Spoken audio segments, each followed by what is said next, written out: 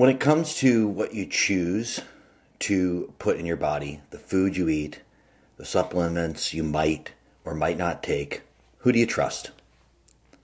Hello and welcome to a very special edition of the Swim Brief.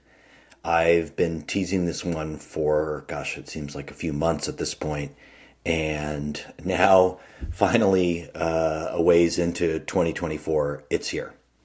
My name is Chris DeSantis, and on this podcast, The Swim Brief, I discuss things that come up in my own coaching and discussions I have with other coaches. Let me give a little bit more background than usual for this podcast, and this is just the first of multiple parts because I have a lot of material to work through. This was a podcast that it wasn't obvious from the intro that I have spent a few months kicking around and sort of looking at from a lot of different angles. About a year back, when I dove back into putting all my energy into Chris DeSantis coaching, that was January 2023, I very grudgingly re-engaged with social media. And I'll probably have a podcast later coming this year about some of the ways that I think about social media after that. But I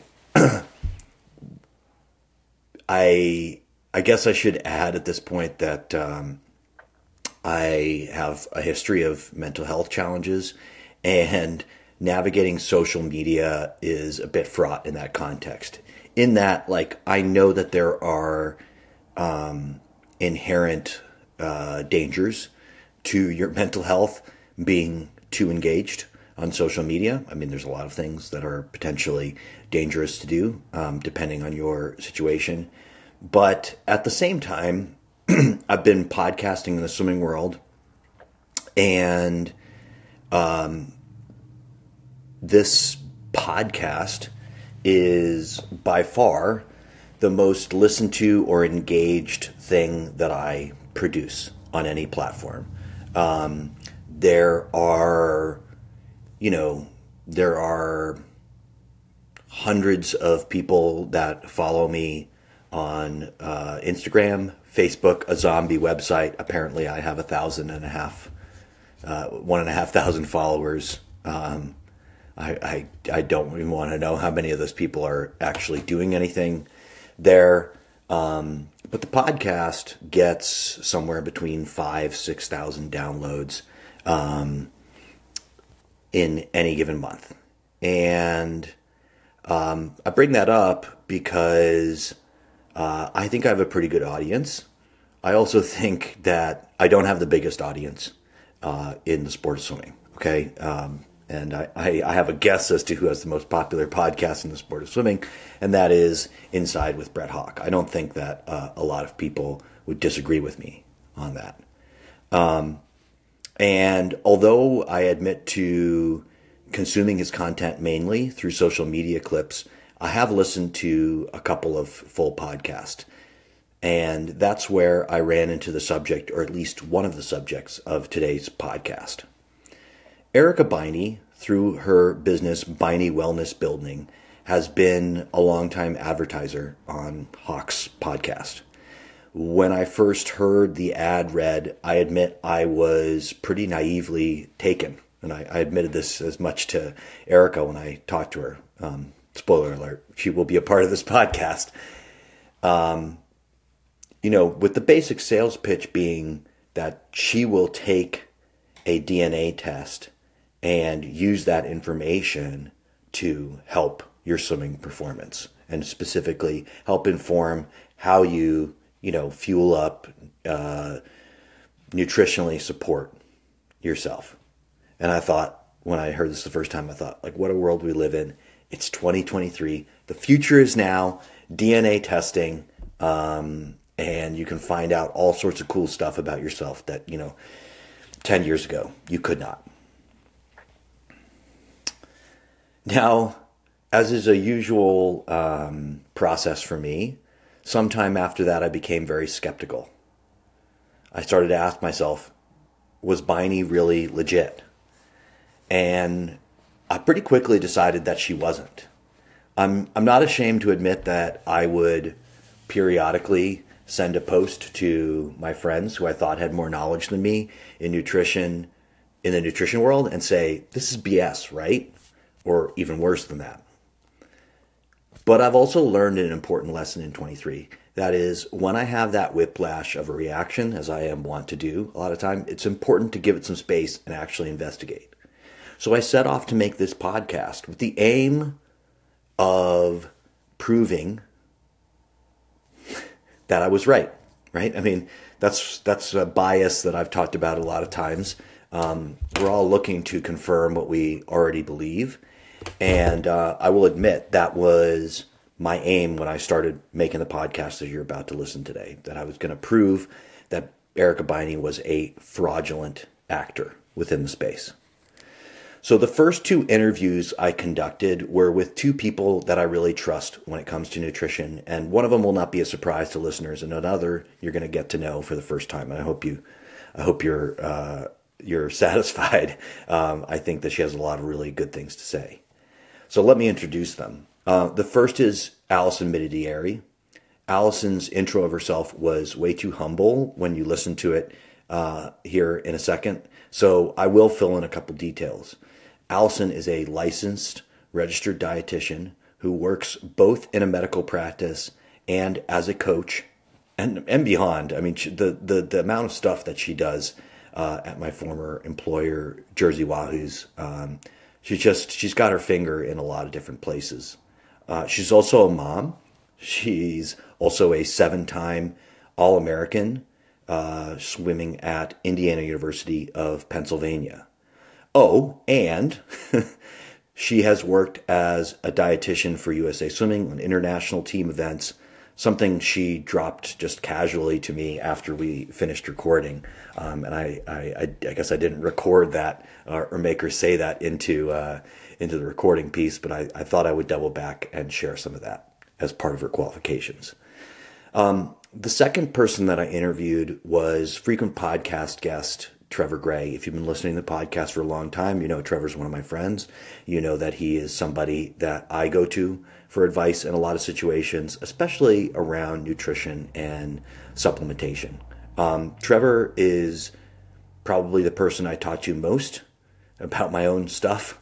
And that is because he's my friend, but also I think that the advice that he gives is advice that he's taking himself. So, a lot of our conversations are around what he is thinking about and trying in his own right.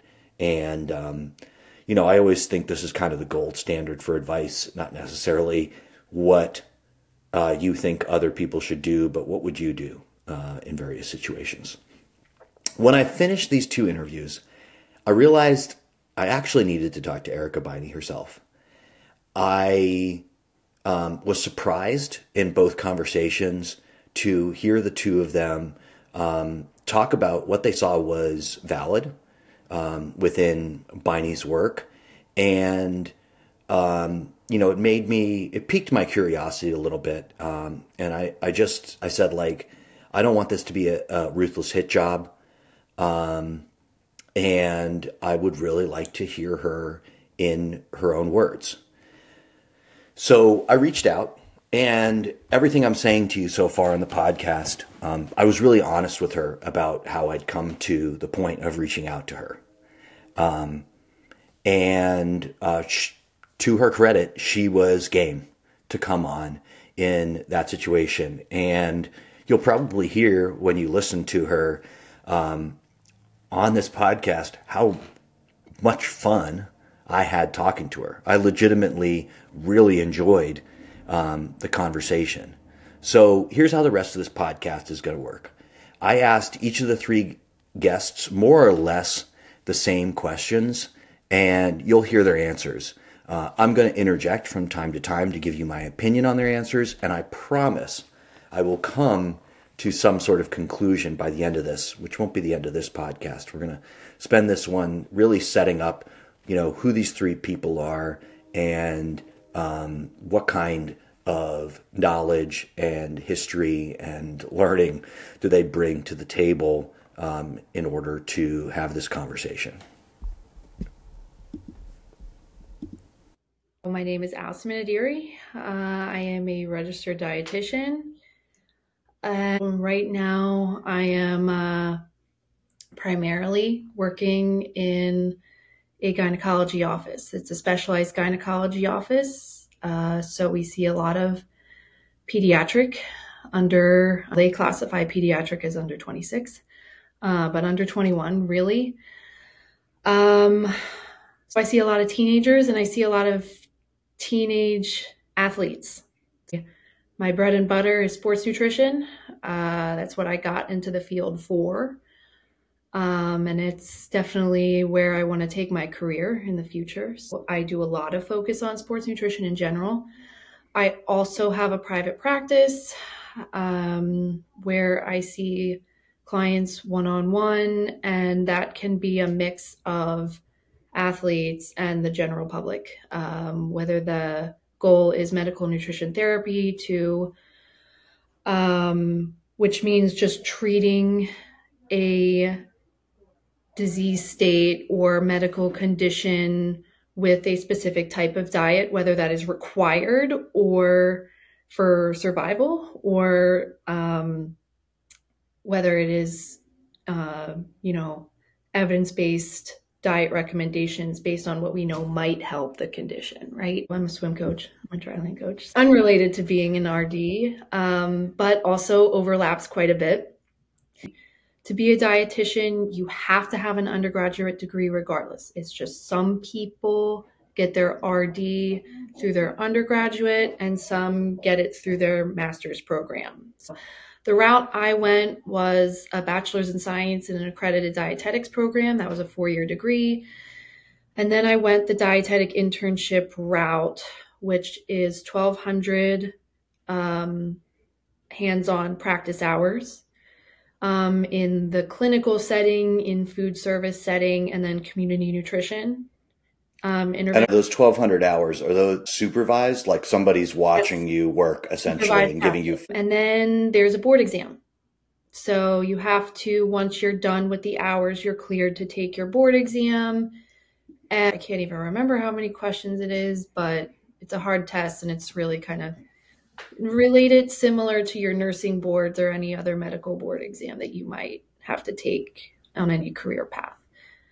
After that, to remain a dietitian, you have to maintain 75 continuing education credits over a 5-year period, and every 5-year period that renews. If we're talking being a sports dietitian, which I'm actually almost finished with my hours, working towards becoming a sports dietitian, additional accreditation. So you do have to be an RD, a board certified RD, for at least 2 years. You have to have 2,000 specific practice hours with athletes, working with athletes, either one-on-one in group setting, and that has to be verified by somebody else, whether that is a manager or another RD. It has to be proven that you completed those hours with athletes. So that's 2,000 hours, and then you have to take another board exam. And then after that, you have to maintain 1,500 documented practice hours over each 5-year renewal period. So it's pretty intensive. Give me an idea of like 2,000 hours or 1,200 hours. I mean, how long does it take to accumulate that? The 1,200 supervised practice hours as a dietetic intern, that was 11 months, give or take. Like mine was out of university, so we did have holiday breaks in there, so 10 months. But for the most part, it was Monday through Friday, sometimes weekends. I believe I probably went over 1,200 over the course of the program, but give or take 10 months.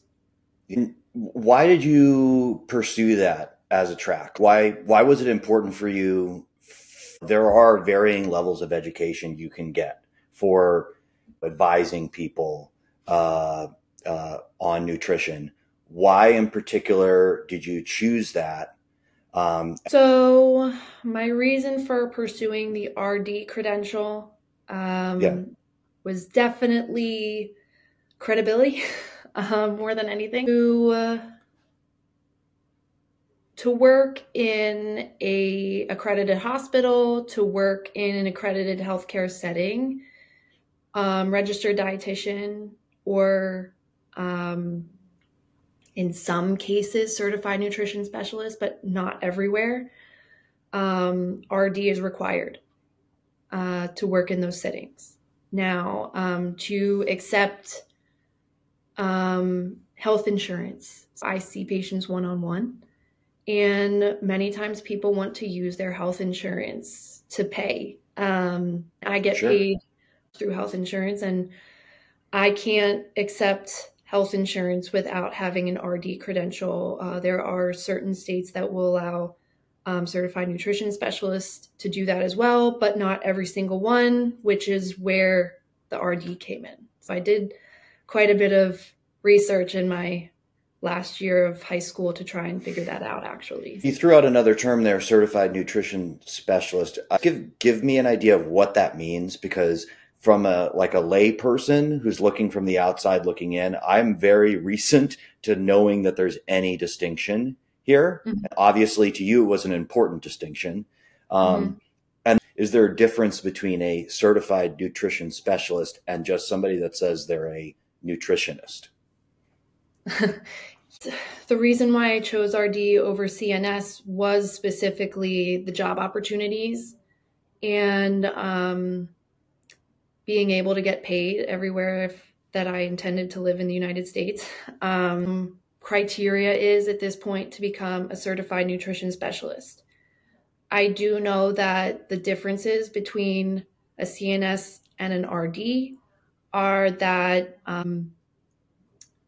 CNS is more likely to be more holistic and functionally focused in integrative medicine than an RD is. Both, I will say, follow evidence-based nutrition practice. This is not me saying, oh, those certified nutrition specialists, they're not qualified. They are definitely qualified to give nutrition advice. Yeah. It's just they are not quite as recognized in the healthcare setting as RDs are. There are a lot of RDs out there that don't want certified nutrition specialists to be allowed in healthcare settings. And right. I mean, I don't really, personally, if you do your due diligence and you do your education and you're providing evidence-based practice, I don't really care. That's a whole other conversation. Now, the difference between nutritionist and someone like an RD, someone that is a nutritionist, we have an RD that is technically a nutritionist, but a nutritionist is not always an RD. On the other hand, you can have somebody who read a textbook, took an online weekend course, and therefore can call themselves a nutritionist. Basically, anybody can call themselves a nutritionist. You just kind of have to do your digging and your research in terms of how did you get to the point where you call yourself a nutritionist? Yeah. No, I mean, but I think about this distinction all the time. My education, I have a master's in applied positive psychology, and sometimes I think I'm overly pedantic about pointing out to people, as I will tell them, I'm not a psychologist. I'm not qualified to treat mental health issues. I'm not able to work in a medical setting. As you're saying, I do have an education that is relevant to talking to people about, what they're thinking about, especially as it relates to sports. But I do think it's important. And I think one of the reasons why I'm having this conversation is because I can see both sides of it. And I think I hear that in what you're saying.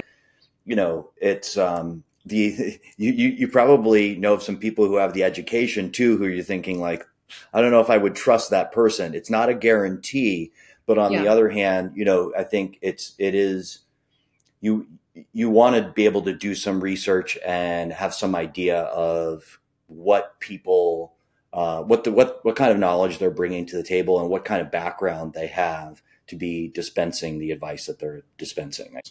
Absolutely. if you could give us maybe an overview of what your process is. Let's say you have somebody that comes into a medical practice that you evaluate. You have somebody that comes to you in a private setting. Like, what would be just maybe a couple scenarios that people would come in to see you for, and then what kind of like diagnostics would you use to evaluate them and sort of get started on a process? Okay. So, well, I'm always looking at medical history first, right?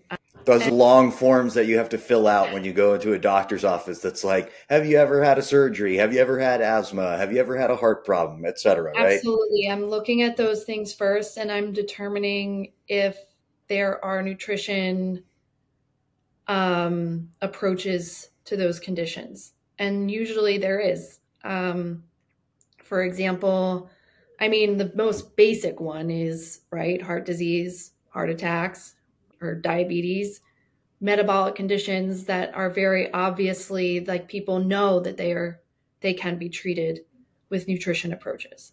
So I'm always looking for those things, especially if somebody comes in for something unrelated to those conditions. So say someone comes in for their acid reflux, but they have diabetes at the same time. That means I have to look at both, and I have to treat both in an impactful way, right?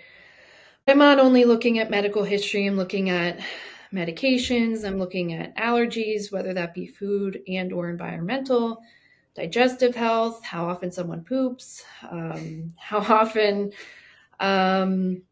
do they get gassy, do they get bloated with certain types of foods, or just does it seem random?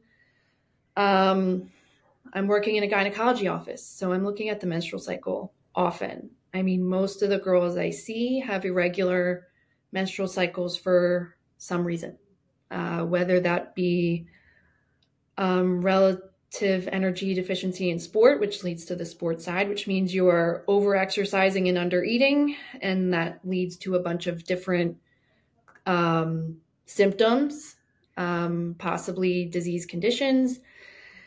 Or on the other end, things like metabolic conditions like polycystic ovary syndrome or endometriosis or something of that nature. So the menstrual cycle is a huge vital sign for me now that I have been working in a gynecology practice. And then I'm also looking at diet history, relationship with food, how food was talked about in your household, how food is currently talked about in your household. If you have history of eating disorder, I try and pick up on disordered eating patterns. That's a huge part of my screening actually now, especially in the gynecology office. I'm looking at lab work, any lab work that has been done, or if I need lab work to be done, I suggest it's done. I'm looking at that's like blood analysis, urine analysis when you say lab work. Okay. Yep. So the heavy hitters I'm looking at are a lipid panel, the comprehensive metabolic panel that like looks at your blood glucose and all like your sodium levels and things like that. Your complete blood count that tells me varying levels of anemia potentially. Iron, vitamin D. One I've been looking at a lot recently is insulin that I didn't always look at in the past. That's, your level of insulin resistance, that's your ability to digest and absorb glucose, essentially. And then I'm looking at sleep patterns, level of exercise. Have you had abnormal weight gain or loss in the past 6 months to a year? And that's like unintentional, right? If you were attempting to lose weight and it was excessive, that might be a red flag to me. But if you weren't attempting to lose weight and you lost weight anyway, that's a huge red flag. And then daily habits and routines. So it's pretty comprehensive. I try to limit it to an hour. People also want some sort of tangible action step when they leave that first appointment. And one other thing specifically that I didn't hear in there that I wanted to ask you about, DNA testing. I think it's in my lifetime, these sort of at home DNA tests have become a thing, right? What, if any, applicability to what you do you see in those? So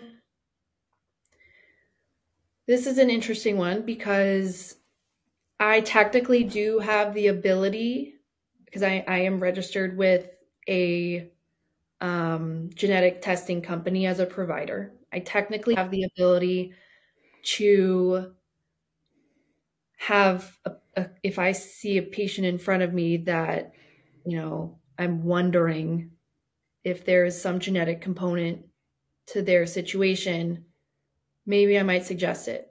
I'll tell you the number of times I have suggested it and followed through with it is one. One time out of, we're talking maybe hundreds of people, thousands of people? Okay. Thousands. Oh God, I don't know. I don't know if I had the ability to see thousands at this point, but it sure feels like it. Definitely hundreds. Okay. But the reason why I'm not, and not doing it more consistently, is because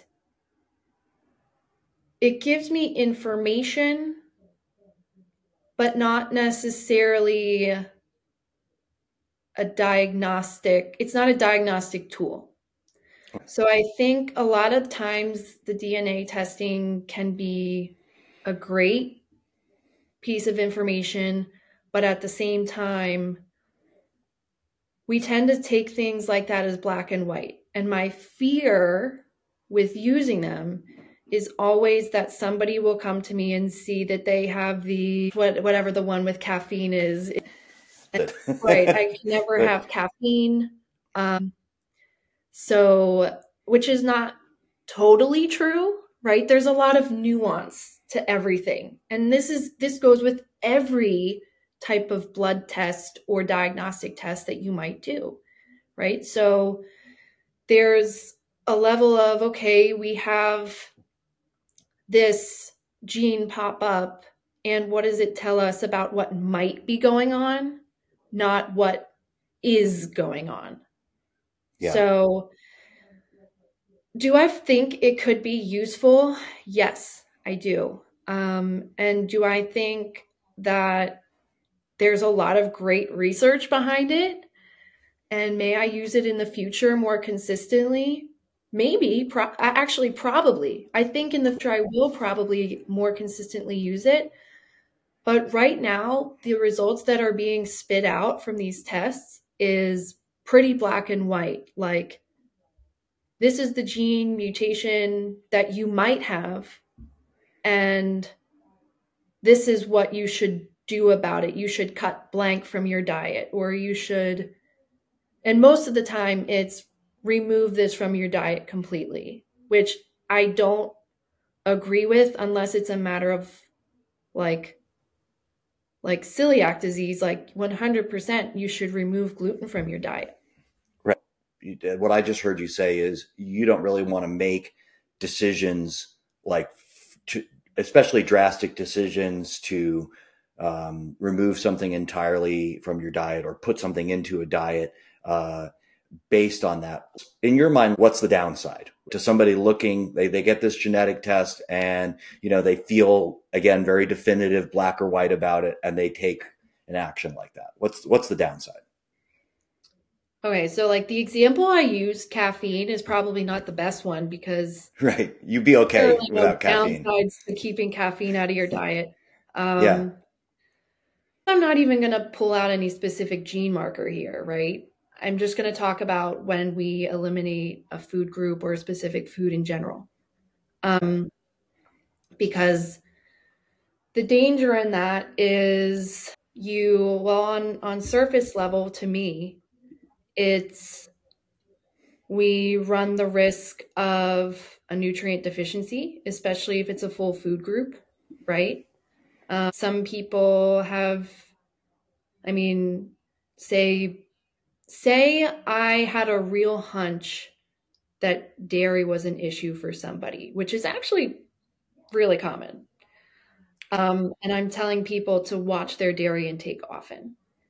The downsides of that might be if they're not eating dark leafy greens or beans or nuts and seeds, and they're not replacing that dairy with something, we're looking at a decrease in calcium. We're looking at a decrease in magnesium. We're looking at a decrease in possibly vitamin D absorption, right? Because calcium and vitamin D are absorbed together. So we're looking at like, how do we replace the nutrients coming out of your diet with something else? And I don't really love the idea of replacing that with a supplement all the time. This is like another nuanced thing where sometimes people need supplements and sometimes they don't. It's all a very personalized thing. So there's one thing. But then there's, if we go a little deeper, the restriction of foods. I'm very, very hyper aware, just because of the number of eating disorders I've seen, the impact of restricting food when it may or may not be totally necessary. It can be really damaging. And there's a higher risk of eating disorder than there is of, like, I have this on my mind because there's a higher risk of eating disorder from restricting that candy and demonizing that candy and putting it on this pedestal of something that you can't have and something that your kids end up sneaking, binging, and going down that rabbit hole than there is of your kid developing diabetes. So it's, to me, I don't like to send people down that potential spiral if I don't, unless I know for sure that they can handle it. One of the reasons I asked you to come on this podcast is I've been following the content of Erica Beiney. Among other things, she touts to people that they should get a DNA test through her and that she will make recommendations to them based off that DNA test, including, as far as I can tell, supplementation.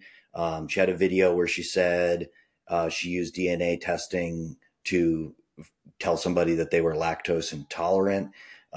She uses DNA testing to tell people like what kind of carbohydrates they should be eating or when they should be eating it. I mean, what do you think of claims like that as they relate to DNA testing? I'm actually a little confused about is the lactose intolerance, because that's a breath test.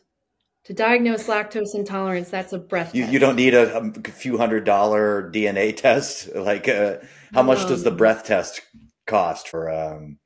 I think if you go to your gastroenterologist, it's probably covered by insurance. Yeah, I would hope anyway. That I'm not 100% sure on that. Anytime you see a diagnosis from a DNA test, one, we're not allowed to diagnose anything as an RD. You can make nutrition diagnoses, which is typically, I'll give you an example, inadequate energy intake related to, food aversion or diet culture practices or diet restriction practices, evidenced by blank. You have to give a reason. We are not, as RDs, and I would say also anybody outside of a doctor, allowed to diagnose conditions. What I'm hearing in this is you are actually being very careful in the way you're answering a lot of the questions, and you're trying to like make sure you get it right. And I get the sense when I watch that other content, like it's infinitely more satisfying for somebody to come on an Instagram video and be like, you know what's wrong with you? You're eating carbs at the wrong time. And if you do this, like this will fix everything. Well, I have the answers that are going to get things going for you. And sometimes the way you're talking about this, like, I'm going to take my time. We're going to go move slowly. I'm going to look at the whole picture. There's so many factors that could be involved. You have to understand the whole system. It's so much less satisfying to hear, right? You say like people want to walk out of the office with, hey, give me my meal plan that if I follow, just everything will be okay in my life, right? Mm-hmm. Yeah, I mean, it can be really, gosh, it's definitely sexier to get, oh, this is my genetic makeup and this is how I should eat, Yeah. based on that. And I will say, I think the science is getting there. I Mm. think, I think we are moving down that path where we can do stuff like that. All right, next up here is Trevor Gray. Trevor introduces himself off the top, so I won't remind you who he is. Enjoy my conversation with him. My name is Trevor Gray. I have a master's in integrative human physiology, and I'm a professor of nutrition and anatomy and physiology at Tacoma Community College. And I was fortunate that I had the opportunity to go back to school at a later age, and that took me 5+ years to gain the, I suppose not authoritative knowledge, but gain the knowledge necessary to make judgments on these things and make educated comments. It wasn't a weekend or even few week certification yeah, in nutrition. I would say I'm constantly not only revisiting what I learned, like I'm rereading my physiology textbook, actually. I am listening to the narratives out there, both positive and potentially negative, so that I am ready for these questions in the classroom. So like, hey, what do you think about this diet or that test and this test? And I think it's super pertinent that every instructor remain abreast of the constant influx of information that's coming out. And it is a lot. It's essential that we keep keep abreast of everything that's coming out. When you think about your own level of expertise, where do you put yourself on the spectrum from just any old regular person off the street and somebody who's worked to get an RD? I actually don't tell anyone what to eat. Only a registered dietitian is able to do that. Said you need to eat this. I make recommendations or say you should consider this, but unless you have those RD and I suppose PhD letters behind your name, I don't feel comfortable giving nutrition advice beyond my 4 pillars of how to eat, which is color, variety, moderation, and enjoy your food. Beyond that, I need some data first in order to help you out with some nutrition advice that you should consider. So who are you giving advice to? Like, for instance, we're friends, right? Sometimes I say like, hey, what do you think about this thing I'm doing? So what are the contexts where you tell people what your opinion is in terms of nutrition?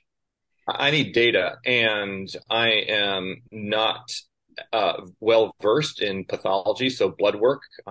While I have looked at some blood work, I'm not an expert in that at all.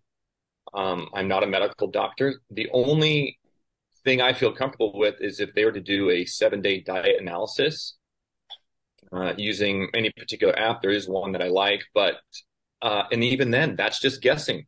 You and I talk about all the time. We are in the dark ages of coaching and nutrition and genetics and biology. We're putting the pieces of the puzzle together, but we're still really in the dark ages. So unless I have some sort of data set of your diet analysis for the last 7 days, I won't give any nutrition advice that Okay. beyond people who are good friends. You mentioned basically food journaling there as the data that you will look at. Correct. Yeah. And on some sort of online app. And even then, those are just guessing. For example, you take the orange and we have an average amount of vitamin C in any particular orange, but any orange that you eat could have more or less than that average. And Right. so we're totally guessing even with these apps on what you're actually intaking. And we just get as close as we can, but it is some data. And so I will look at these data sets and say, oh, hey, we need to change around. You should consider changing around your macronutrient distribution, or look, you're low in some micronutrients. Please, you should increase the foods that have those micronutrients. That's the extent of what I'm comfortable with. What do you think about DNA testing? What's your opinion? Well, we're in the dark ages. So there's three types of genetic tests. Really Yep. quickly, a molecular test, a cytogenic test, and a biochemical test. And let's say anyone is using a molecular test, which is looking at the genetic sequence of variants you may or may not have. All right. So Okay. that's first. And all three of these tests have positives and negatives to them. Or these are all three things you can get, like Yeah. order out of your home DNA testing. Yeah. Yeah. And there are Okay. different costs to these, but yeah, molecular, cytogenic, and biochemical tests, you can Okay. order these now. Okay. Number one, these tests are testing 0.1% of your genetic sequence. We're not getting an entire genomic test for any particular human. We can now. I don't think many companies are doing this, but you can for under $1,000 now, which is actually incredible. But all these take-home tests are throwing darts at the dartboard for any particular sequence to see if you have a positive or negative result. Okay, what does it mean to be positive for a particular variant? So you get your test back and it says you have a genetic variant for lack of vitamin C absorption. Mm. It doesn't mean that you have that because it depends heavily on two things: penetrance and expressivity. Penetrance refers to people with a particular genetic variant who exhibit the symptoms of the genetic disorder. And then the expressivity refers to the range of signs of symptoms that can occur. Okay, you take a genetic test and it says you are not absorbing very much vitamin C. Is that really the case? Is the penetrance really showing this? And if it is, how much of vitamin C are you not absorbing? Is it only 10%? Then you probably won't need to take extra vitamin C, for example. And on Okay. top of all that, a simple blood work will tell you if you're low in vitamin C. And so just the normal means, so the normal means of testing that we currently have are sufficient for making small adjustments to our nutrition. Okay, let's say you have a negative result and you don't have any particular variant or expression of a genetic mutation.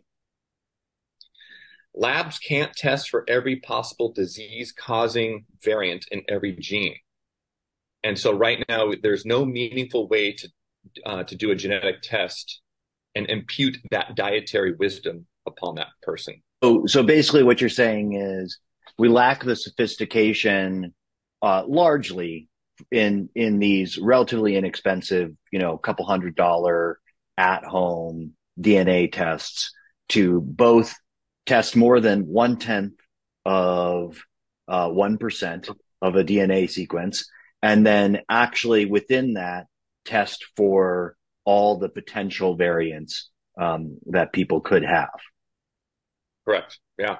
And then there's so many other complicating factors to it. Just that it doesn't make much sense when we have blood markers. It doesn't make much sense to do genetic testing, in my opinion.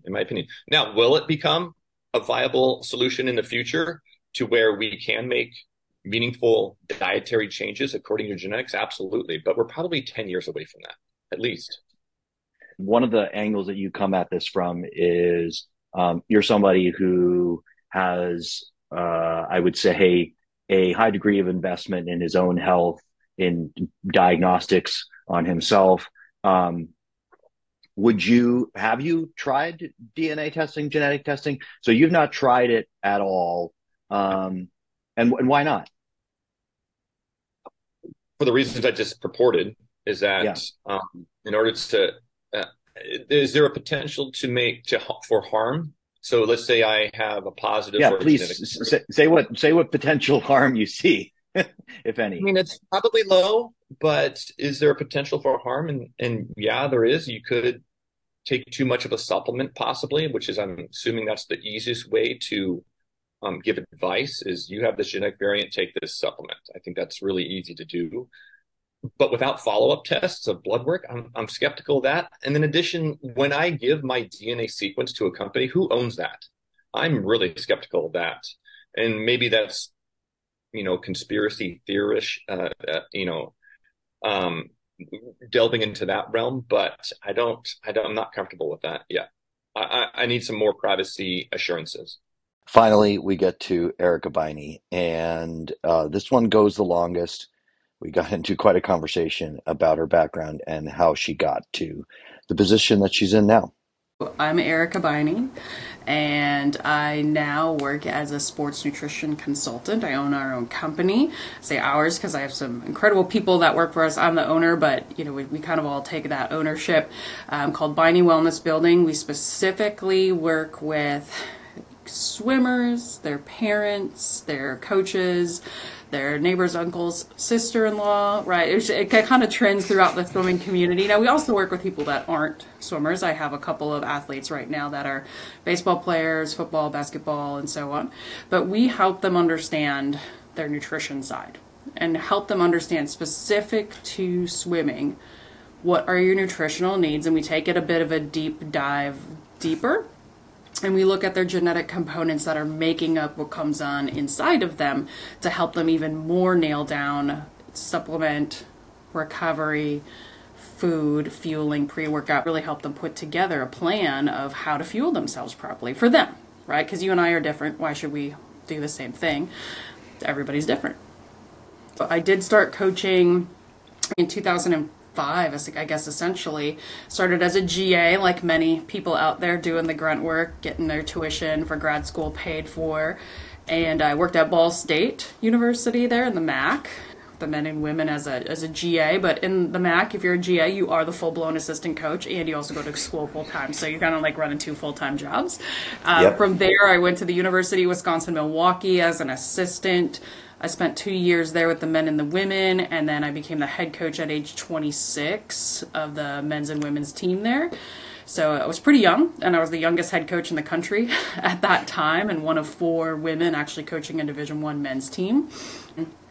And so we won a championship my second year as a head coach at the men's team. To our knowledge, there was very few, if any, women that have won a Division I conference championship as a head coach as a female of a men's team. So we were doing really great. The women were, close second. I think every year I was the head coach there. So they were on a great path. Recruited this really great kid out of a farm town in Wisconsin called Emily McClellan, and that name probably rings a bell with you. Absolutely. I wanted to highlight that piece. Yeah, I wanted to get there. Recruited Emily. I didn't get to coach Emily very long because I did move on and went to the University of Maryland. I'm still in touch with Emily, wonderful family, awesome girl. But she ended up going 57 in the 100 breast, when 57 was fast, and it's still super fast. But back then, and I think she went, 11 or 12, somewhere in there. She went 5700 breast, was second, I believe, at NC2As. Like, just amazing career. Just a cool kid. But recruited her, got to meet her and coach her a little bit, which was kind of fun. But totally the credit to her swimming goes to Kyle, who's the head coach there. He did everything with her and her development. But I get to say I recruited her, which was awesome, and saw the talent. Like, that's the thing. You saw the talent. No one else recruited her. She was on people's campuses, and they didn't even pay attention to her. I mean, she was a good swimmer, too. It wasn't like she was a bad swimmer, but she was that was a fun one. What? Just to give my listeners context, some of what you're talking about there, Emily McClellan, this is a swimmer who was competing at the top of the NCAA level. She was an international competitor for the United States. Just like for anybody who pays attention, think about how often that happens at a mid-major school. It's maybe once every 5 to 10 years. Like I said, went on to the University of Maryland, spent a year there as the assistant with the men and women just before they dropped their programs. That's where we crossed over, Erica. That is where we have been on the pool deck together. I was an assistant coach at Georgia Tech. We were at an ACC championship together. That's where we know each other from. Yep. Here we go. ACCs and QAs. And then I went to Purdue and spent the next basically 7.5, 8 years as the women's assistant at Purdue. And then I, in 2018, decided to retire from coaching and started my own thing. And here we are. And I'm very curious about your at Purdue, and I heard you on another podcast talk about I started to get involved in meal planning, what people were doing around talk about where did the seed get planted? Was it during that time in Purdue, and then when did you just go no more swim coaching? I'm just going to do this. Yeah, that's a lot. Yeah, it's hard to really linear path on that. I wish that there was, but there was no linear path in that thought or any of that. So I guess the seed it kind of started with my own health journey in a way that, I got to Maryland. All of a sudden I totally remember this clear as day. I was trying to pack to go to NCAA's and I don't like how these clothes fit me anymore. What's happened to me, right? And I probably had gained 10 pounds and I'm basically 6 feet. And so it's not really a big difference. But for the first time in my life, I had thought, oh my gosh, I don't like how I feel. And so what do I do? We never were taught this in school. We weren't taught about nutrition. You buy Slim Fast or what, you don't know what to do. So I just started tracking my own calories. I started learning, wow, I'm eating X amount of grams of sugar a day, and this says I'm supposed to eat 50? What? I thought I ate pretty well. So that's, really where the whole seed sort of started in my own nutrition interest, and then it just kept going down the rabbit hole. I just kept learning, and then I had success with my own health journey on that side, in that part of my life. And, I had gotten to a place where I was lost that little extra 10 pounds that I didn't feel good about, but no one else would have ever noticed it. But I didn't like that. Being an athlete, you're so conscious about your own body. And then people started asking me questions about food, well, what should I do here? But because even in the major schools, right, to my knowledge, even Texas, Virginia, Cal, all these guys, they don't have a sports dietitian or nutritionist at the pool there to answer questions every single day when athletes have them. So who do they go to? The person they think that knows the most about what they want to know about. So they would ask me questions. If I didn't know the answer, I'd try to go find it. And we had a really great, I think it was a parent of an athlete at Maryland come in and talk. It just was really, really good about helping people understand fueling for swimming. I'm this is so cool. I'm so interested in this. And that just really kick-started it. And then as I got to Purdue, the people knew I knew something about food. But again, I, as an assistant coach, even though we had a director of ops, even though we had an assistant on the men's side, I ended up being the person that planned all of our meals on the road, where we were going to stop, what our catering included. If we needed a breakfast early in the morning and we had a 3 o'clock meet, that's a hard gap. So I had to figure out what we were going to put there. Were we going to hit the bagel shop in Evanston and get everyone bagel sandwiches? We didn't need a full meal, but we needed something, right? So I had to step into that role. And I had to educate myself. I had to utilize our resources we had on campus. And I used our sports dietitian to help a lot of sports. They have a lot of athletes. They can't be the everything and just have an office at the pool ready for anybody to stop in. So that's sort of where it started. And I would say it really got accelerated towards the end of my coaching career, where I went through a bit of a health journey again myself. And I actually, long story short, thought I had MS because I had all the symptoms. I check all the boxes. I was having major depression, horrible body pain. And then people were saying, you just came off of having a baby a year ago. You're probably just kind of in that space. But something's not right. I got prescribed sleep meds, antidepressants, anti-anxieties, and sent me to a neurologist. I did a brain MRI. And luckily, by the fifth doctor's appointment, the neurologist said, did anyone ever check your iron? I was like, I don't know. Test, I don't know. You tell me. He's like, well, let's just check it, okay? And sure enough, my ferritin level, which USA Swimming says if you're not at a 35 or above, like you can't do what you're supposed to do as an athlete. I was a 9. And I was and 2 to 3 weeks on iron, I was like a whole new person. So that was like just very interested me in what micronutrients and vitamins and knowing about your own body can do for you, and just being a proactive advocate on your own health and saying, no, this isn't, I'm not depressed, I don't have sleep problems, something else is causing this. And just Right. That's kind of what accelerated that. And in 2018, I had the ability to walk away from coaching because I wanted to be a more involved parent. I wanted to spend more time with our kids, and you get that. I mean, you live the coaching life. You know there's not a whole lot of extra time. And I said, I can start this, start it on the side, and still spend time with my kids. And I can be present on the weekends. I can be present, and I can do what I want to do, not what someone else is telling me I have to do. You know, I'm listening to you, like you say, like, I got something going on. I started tracking my own diet, right? And, you know, asking myself hard questions about how I was actually fueling myself. I had this other experience where, you know, the level of a mineral, like, in my body, you know, really made a difference in my overall health. And I hear a little bit about, you know, you getting curious about this and like wanting to know more and seeing the impact that it can make. One of the conversations that we're going to have, right, is about different paths that you could take if you're curious about this. And you know that I interviewed a woman who I've worked with at Jersey Wahoos, who's a registered dietitian. In all of that, why did you choose, and you can correct me if I'm wrong on this piece of it, but it seems like you chose more informal pathways than like a formal pathway. You know, like I don't see that you know, went and got a degree somewhere in nutrition or tried to become a dietitian or any of those things. Like you made a conscious choice there. And I guess why? Yeah, that's a very good question. So part of it was truly just didn't want to go to school for 6 years again, right? I didn't felt like I had the time. I hear that.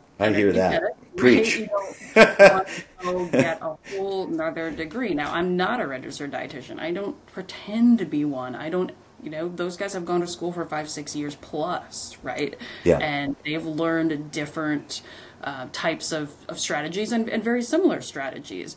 I wanted to take a more holistic approach to nutrition as well. Not that RDs don't have that. Some do, some don't. But I wanted to go a different path. So I went through the certification process as a sports nutritionist, as a holistic practitioner, as a personal trainer.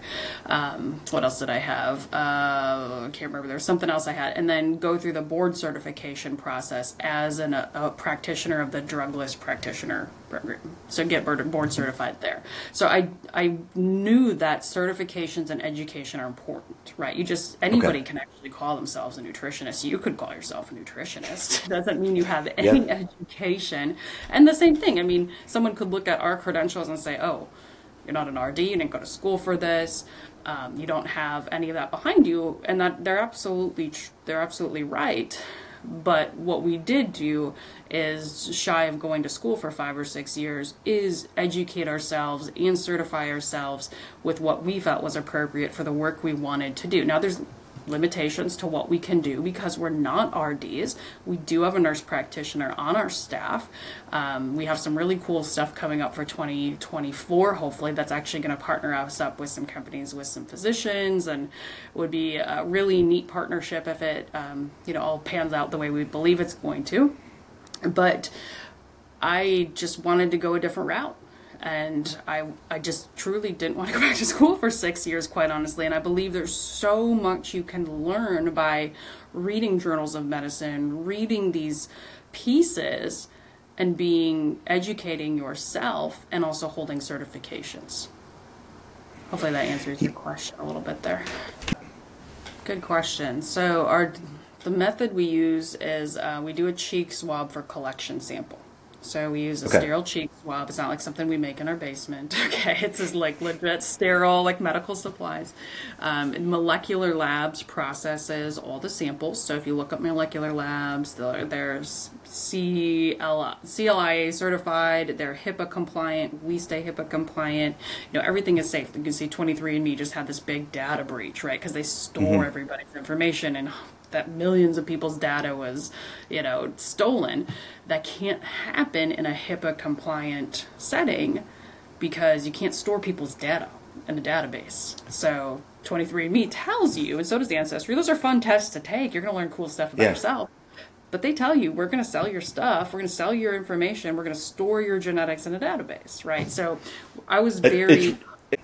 Yeah, if you don't know about the 23andMe data breach, go Google it. You'll find it. And if you ever did that test, be worried about your information if you have those concerns. So with the HIPAA piece is super important. As you know, we've worked with some really high-level people. They've given us permission to share. Some of them were ambassadors for our program, Lydia Jacoby, and one in particular, Patrick Callan, was Olympian as well. So we've worked with some people that really have concerns over some news outlet obtaining their information and sharing it all over their news outlets. They have that concern. And just equally as concerning, you have a parent concerned about their 9-year-old's data being stored or used against them in insurance purposes or whatever that is. So privacy is super important to us. We wanted that when we are looking for a testing procedure that was going to stay in compliant with that. So they go through the sample. It's just a cheek swab. So you swab your cheek, and then it goes to the lab. They process it. It's so HIPAA compliant that we don't even get the results. So if somebody truly just wants to see their own results and not have us walk them through the process of explaining, dissecting, helping guide them on it, they honestly wouldn't have to. Now, everybody has, except for one person, because they want us to help. That's the purpose. They want us to help them understand and how to implement these changes and this information.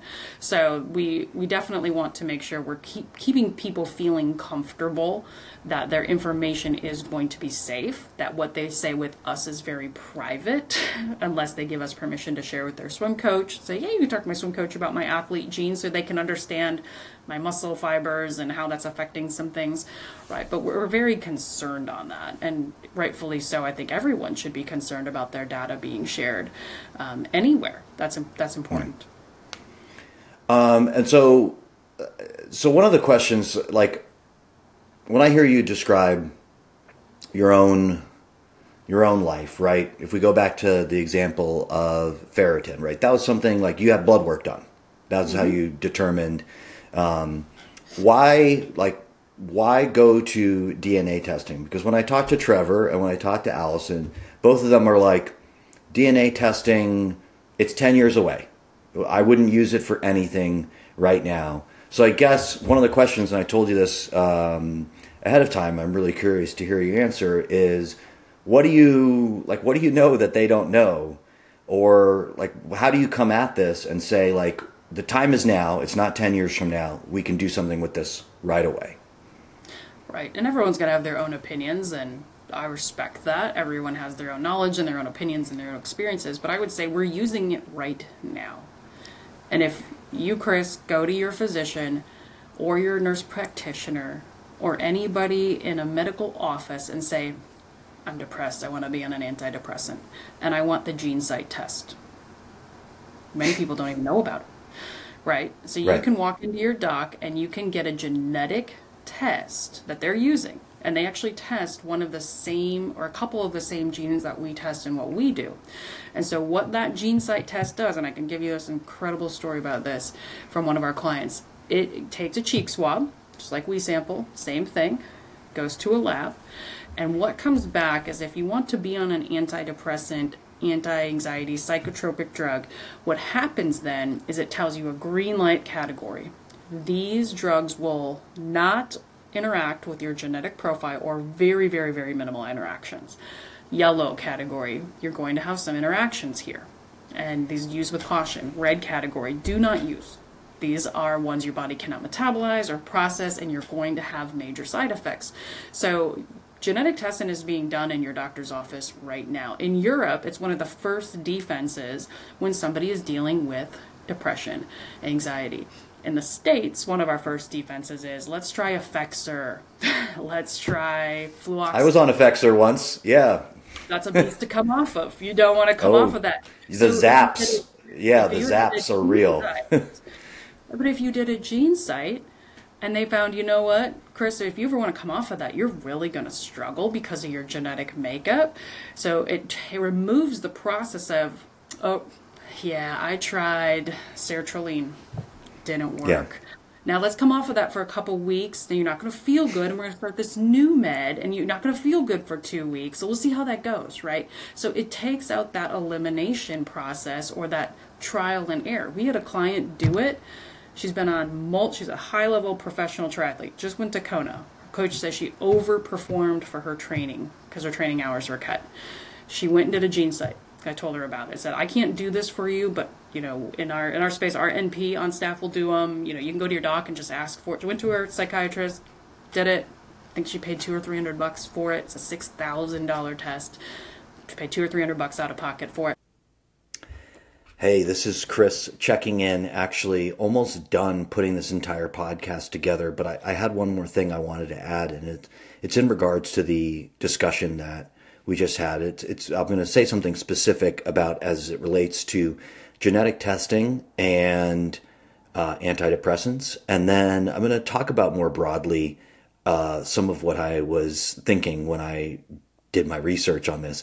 I was listening to this answer, and again, like something went off in my mind that just made me think, like, that doesn't sound quite right. I mean, I lived in Denmark. I lived in a socialized medical system. The idea of psychiatrists in that context, or general practitioners in that context, ordering expensive diagnostic testing to figure out what kind of antidepressants would work for you and wouldn't, just seemed really foreign to me. And I also realized that in you know, getting some answers to what was going on, I have a relative with relevant experience. That is my dad, who's a psychiatrist. So I called my dad up and said, like, Dad, what's the deal with this genetic testing as it relates to antidepressants? Because you're a medical doctor that prescribes antidepressants to people. So the following is my reporting of what my dad said to me in that conversation, and you can take it in the context of this is just one psychiatrist reporting back. But he was overall fairly pessimistic about the potential of genetic testing. You know, he's been a practicing psychiatrist for almost 50 years, and he said over that time there have been cycles where people have, you know, tried to use some diagnostics to inform psychiatric medicine. He referenced that sometime in the 80s or 90s, there was purportedly testing that has since been totally discredited, that, you know, was meant to determine whether your depression was, you know, hereditarily caused or environmentally caused. You know, like, was it just, you know, who you were, or was it the circumstances that you were in? And he sees this very much like that. Like they're extrapolating a lot from some subjects that they don't really know about, and maybe it's going to pan out and be something that is really useful. But at this point, in his opinion, it was not something that he had ever felt like was necessary to use or helpful to use in any practicing sense. And I guess the broader conversation I want to have as it relates to this is, as I said in the intro of everything that I was doing here, I had a great time talking to Erica Byney. Like if she were standing poolside at a meet, I think I could talk to her for hours. And I found the answers to a lot of questions that she gave super interesting and very compelling and made me really, really curious. And so I want to recognize that. But I also want to recognize that, throughout this conversation, and I will reference it by the end, I mean, I'm not particularly in a position to fact check a lot of what she's saying, really to push back necessarily on specific points. And, this was just happened to be one situation where I was able to do that. And that's why I want to include it. And I guess I want to include it for you as an audience, because I don't think that you should take necessarily everything she says in this podcast at face value. I may be cheating ahead to my conclusion at the end here a bit, but I would be very careful and very well informed if I was going to follow on some of the advice that I was getting from Erica. For part one, check back for part two, where I dig in a little bit with everybody and ask them more about where they find the limits for their expertise, and ultimately bring this to a conclusion, give you my analysis on how I think about all this. See you guys soon.